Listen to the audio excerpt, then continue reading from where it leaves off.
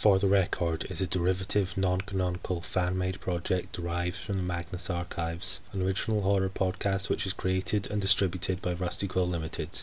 For the Record is not endorsed by Rusty Quill Limited and is distributed under a Creative Commons Attribution Non-Commercial Share-alike 4.0 international license.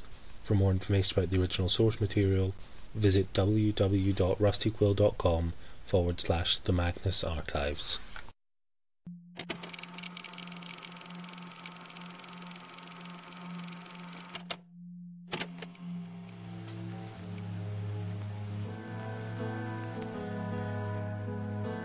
For the Record, Episode 4, Atlas.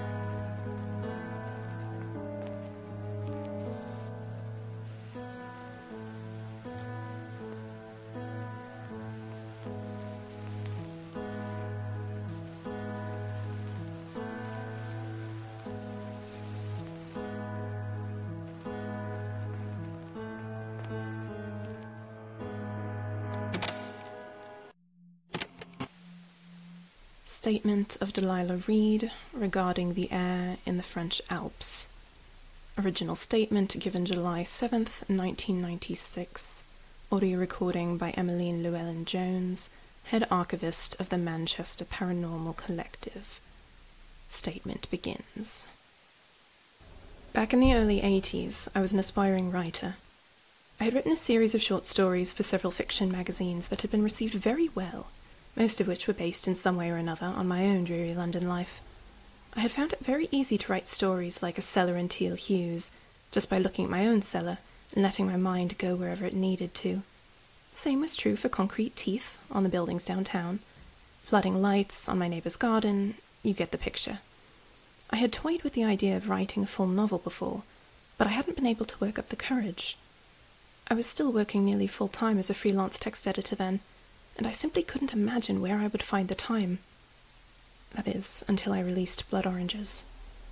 Blood Oranges had been something of an experimental work. Instead of simply basing it off another rain-soaked, fume-choked London vignette, it was a short story set in the French Alps, near Mont Blanc. I'd spent a summer there as a kid, and I had fond memories of the clear mountain air.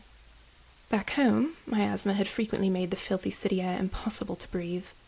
I had outgrown my asthma since, as it happens, but I channeled the feeling of freedom and ample room to breathe into a very personal coming-of-age story. It seemed to resonate with readers because it scored me several TV interviews, universal acclaim, and a very attractive deal for filming rights. As the checks came rolling in, I knew I had found the opportunity I'd been waiting for. After a call with my manager, I cleared my schedule, stopped accepting freelance contracts, and started work on my debut novel. It was to be called Atlas, and the story would follow the same general themes as Blood Oranges, in the same setting, but expanded, stretched over several years. It would be heartfelt and innovative, and it would solidify my place in the British fiction scene as not just a one-hit wonder, but a rising star. I never finished Atlas. I spent several months working on my first draft, and when it was finally finished, I didn't waste another minute, and I sent it off to my editor right away. The money I had made from Blood Oranges was frankly astonishing, but anyone can tell you that even a hit novel won't support you for a lifetime. I wasn't in any financial trouble yet, but the deadline was inching ever closer, and the public was starting to forget my name. I sent it over to my editor and waited as patiently as I could. 2 weeks later, the letterbox on my front door clattered, and the corrected version of the manuscript hit my doormat with a dull thunk. Attached to it was a small note on yellow paper in my editor's trademark brutal handwriting. Square, compact, and insultingly spotless. This won't do. That was all it said.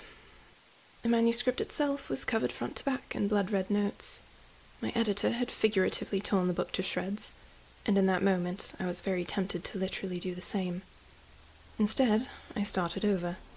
I barely spoke to family and friends now. I spent every waking moment hunched over the pages, making corrections, reorganizing chapters, rewriting dialogue, and when I finally read through it, it was awful. It was trite, predictable, and overlong, and I imagined would only serve as bookshelf space filler or a £5 airport paperback. I was out of money, I'd lost most of my personal connections, my editor and publisher were breathing down my neck, and my mind was completely blank. I had only one option left. It was something I'd originally discarded because it seemed so impractical, but I had no other choice. I packed most of my clothes and my typewriter, sent a letter to anyone concerned saying I would be gone for a while, and headed off to the French Alps, where I had rented a tiny house on the mountainside, somewhere in the middle of nowhere, for a full month. After an exhausting 2-day drive, I arrived late at night to a small mountain village. It was quaint, sprawling up the steep terrain as a web of tiny winding roads and maybe a few dozen houses. To my surprise, I found a little shop of climbing supplies that still had a light on in the window. On unsteady legs, I stumbled in through the door to ask for directions. The 2 men behind the counter were clearly not keen on my presence. They stood leaning up against the wall, both pale, unshaven, and with substantial beer guts. The one on the left stopped rolling his cigarette and stared at me. I felt that stare. It landed somewhere deep within me, and it would not leave. Then the second looked up, and I was met again with horrible small eyes and a piercing bloodshot gaze. I muttered an apology and made my way out as fast as I could. After some nervous fumbling with a map and a few wrong turns, I finally pulled up to the little wooden house on a ridge. On the one side, it was bordered by the mountain, rising up steep and grassy, with only a few scattered trees. On the right was a steep drop of about 10 meters down to the road I'd taken to get here. Further down lay the village. No lights burned there now. The house had 2 floors. The ground floor had a little kitchen and living room, both musty, covered in yellowed wallpaper, and decorated with likely homemade landscape paintings, and inexplicable knickknacks of all shapes and sizes. Upstairs was only 1 bedroom, with a large window looking out over the village. There was a small desk and chair, a faded and fraying rug, and a small bed. It was perfect. I gently placed my belongings beside the bed, undressed, and went to sleep. The next morning, I woke early, feeling more refreshed than I had in many months. I took my time to wake up, had some leftover crackers from my suitcase for breakfast, and started the day with a little walk. Before dinner time, I had written 5 pages of atlas, and, if I may say so myself, every one was excellent. I began to feel like it had all finally been worth it, and perhaps my dream was not yet dead. As I drove back down to the village to buy supplies, I fantasized about returning home and dropping my novel on my editor's desk. That's right, no parcel by post this time. I would stride right up to her house and drop it into her hands, just to see the look on her face, and make absolutely sure she could witness the look on mine. She'd be able to see it in my eyes. I was sure that this was my masterpiece, and that the world would have to prepare for my grand return. I saw the 2 men again. They were sitting on a bench by the road this time, and as soon as they saw my beaming smile, their faces dropped, and the stares returned, their mouths now twisted into horrid scowls. They had dirt on their clothes, and one was holding a large spade. Their bodies seemed so out of place in the mountainous terrain, all squat and grimy, in stark contrast to the blue skies they sat beneath. I looked away and drove on, with that oppressive, indignant stare still weighing on my shoulders. When I returned to my home, I had dinner and treated myself to the bottle of French wine I'd managed to find in town. I was never much of a wine connoisseur, and I may have been ripped off, but either way, it tasted good to me. Perhaps a little too good, in fact. Wine pours easier and easier nearer to the bottom. Needless to say, it didn't take long for me to collapse onto my bed and sink into a deep, dreamless sleep. On the second day, I woke up, gasping for air. It was early and cloudy. A watery sun only managed to get the bare minimum of light through my window, and softly highlighted the edges of my squirming body. I had not had an asthma attack in a decade, but I remembered that sickly weight upon my chest, and how my windpipe felt so small that breathing was more akin to drinking a smoothie with a straw. I threw my covers off of me and jumped out of bed, but my movements were sluggish, and standing up straight was difficult. My head was pounding incessantly, and I could barely think straight. All I could do was scold myself for not bringing any medication, though I hadn't owned any for years. I dragged myself down the stairs and out the door, still mostly dressed in yesterday's crumpled clothes. Once I reached the cool morning air, I had to stop and try to catch my breath. I was exhausted, and the attack showed no signs of going away. I needed to find something, anything, but the village was too far to walk, especially now. I was already lightheaded, and my vision was getting blurry around the edges. In desperation, I dragged myself to my car. It wasn't just my muscles, the air felt heavy somehow. I tried to pull myself together as I started the vehicle and began driving down the gravel road. Even the car seemed sluggish. I had to push the gas pedal down much further than I was comfortable with, and still I couldn't accelerate much. In any other state I would have questioned this, but I pushed through and slowly began to drive down the mountain. The first turn went well, but then I saw the hairpin bend that followed it, and the abyss that lurked behind. For a moment, my panic was taken over by a new fear of that great beyond, and my mind was stretched taut like it got caught on something mid-fall. Suddenly, the car lurched forward, and I gasped, and before I could really consider why I could breathe again, a tree appeared in front of the car, and I slammed the brake. Too late. I was unharmed, but the car was wrecked. I walked the rest of the way to the village, where I convinced a shopkeeper to call a tow truck. From the other side of the street, the two men stared at me. I knew now what their stares meant. They weren't prying. They didn't care to know me. They just wanted to push me down. Worse than those eyes was what the men were doing as they relentlessly gazed upon me. One was filling up a hole in the ground. He took a shovelful of dirt from a mound, cast it into the hole, and tamped it down with such anger and ferocity that I felt I was witnessing a murder. Then he moved back to the mound and repeated the malicious cycle. The other did not join. The other just smiled. I couldn't go back to London. I wasn't going to let a single asthma attack ruin my one shot at stardom. There was no asthma medication to be found in town, but another climbing gear store, it seemed the main local income came from hikers, sold oxygen tanks. I found a heavy aluminium tank, slim, tall, with a valve at the top, and a tube leading to a face mask. I bought it, thinking that might help me get through an attack long enough for it to die down. With a heart full of dread, I walked back up the mountain. Strangely enough, I wrote well again that day. The whole ordeal had filled me with adrenaline, and I was raring to go. I did realize I had some neck pain left over from the crash, and I decided to punch it in early, making sure to place the oxygen can next to my bed. On the third day, I woke up paralyzed, at least something like it. There was a weight on my whole body, like I'd been buried in an avalanche, and breathing felt like sucking water out of a moist rag. I unhinged my jaw and flexed my whole body to force some oxygen into my lungs. I pulled and pulled on my limbs to try and move around, but the air was like thick paste. With all my might, I extended a hand to the oxygen can, but I miscalculated. I hit the can and tipped it over, but instead of falling to the ground with a crash, it slowly floated down until it finally hit the floor with a quiet tink. I wrestled myself off the bed, my lungs burning and my vision swimming, still pumping air in and out of my gaping mouth with every muscle in my body. I managed to reach for the can and brought the mask up to my face. I could finally breathe, but barely. I still had to pull the oxygen out with heavy, sucking breaths.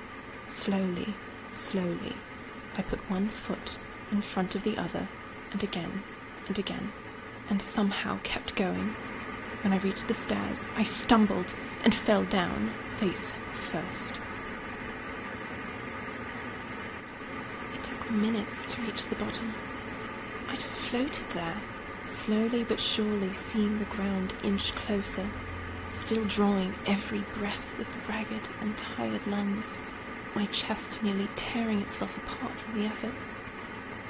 Finally, I hit the floor, threw myself at the door, pushed my full weight against it, and turned the knob. I crawled. Gravity seemed to be magnified tenfold.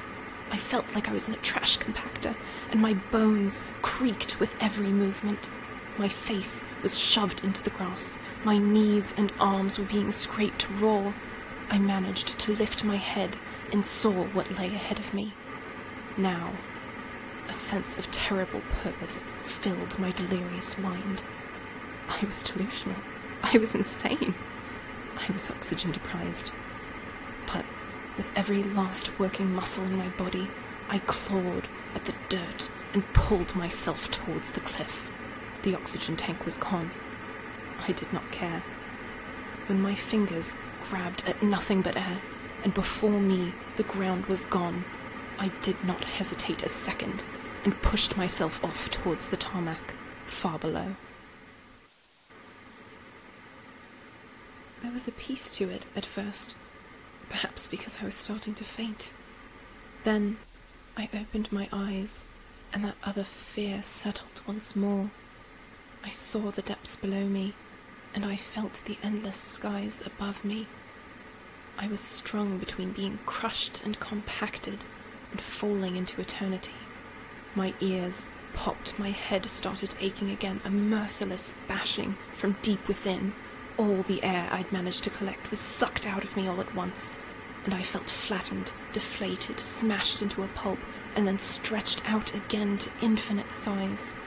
Every cell in my body exploded and imploded 1,000,000 times for every second of the eternity for which I was agonizingly suspended until finally I plummeted down towards the ground. I was found by a hiker not long after. A helicopter had come to race me to the nearest hospital with 2 broken legs, a broken arm, a major concussion, and a dozen other ailments. If I hadn't landed partially in a bush, I would surely have died. I quit writing. I couldn't bear to look at the Atlas manuscript anymore.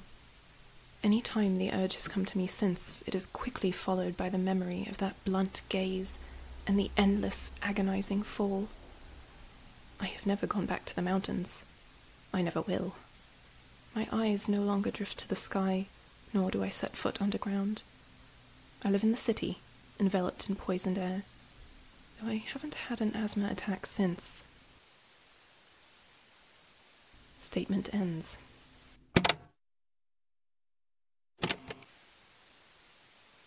Accompanying recording to case number 9960707, Emmeline Llewellyn-Jones, Head Archivist, and Sophie Crichton, Archival Assistant, discussing the statement of Delilah Reed. For the record, Miss Crichton, you supervised research into this particular statement? That's right, together with India. That is, India Hadnell, Head of Research. Right, yeah, sorry. You are forgiven. Now, if you would please summarize your findings. Okay, so... India tracked down a copy of Blood Oranges. It's basically impossible to find anything about it online except for a stub wiki page and a short grainy clip of an interview on some defunct late night show, but it definitely existed. Barty says she probably way overstated how popular the story was, though, especially considering it's not very good. That is Barty Zario, the collective's bookkeeper? Right, him. Anyway, we don't exactly think Miss Reed was lying in her statement, but we might want to be a bit careful in analyzing it very literally. Noted.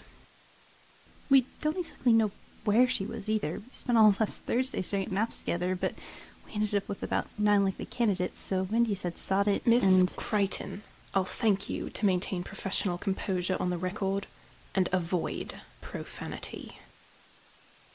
My apologies. Apologies accepted. Carry on. Okay, next item. Oh, we found no mention of the 2 staring men anywhere else in our archives, but we figure they could be avatars you of the... know of my distaste for Smirk's List. Actually, we think that theory might be relevant at this time, ma'am. Elaborate. Well, the 2 times Delilah managed to escape the heavy air, she mentioned some kind of vertigo, right? India came up with this theory that maybe 2 opposing forces were acting on her, and, I just thought you might want to... I will consider it. If true, that would possibly be cause for some reevaluation of earlier statements. Ma'am, do you think we should inform London? I don't see why this is their business at all, Miss Crichton. I'm sure they're busy enough with whatever nonsense they manage to get themselves involved in. Now, have you contacted Miss Reed? It appears she passed away a few years ago of a heart attack. I see. Then you may close the investigation. Thank you, Miss Crichton. End recording.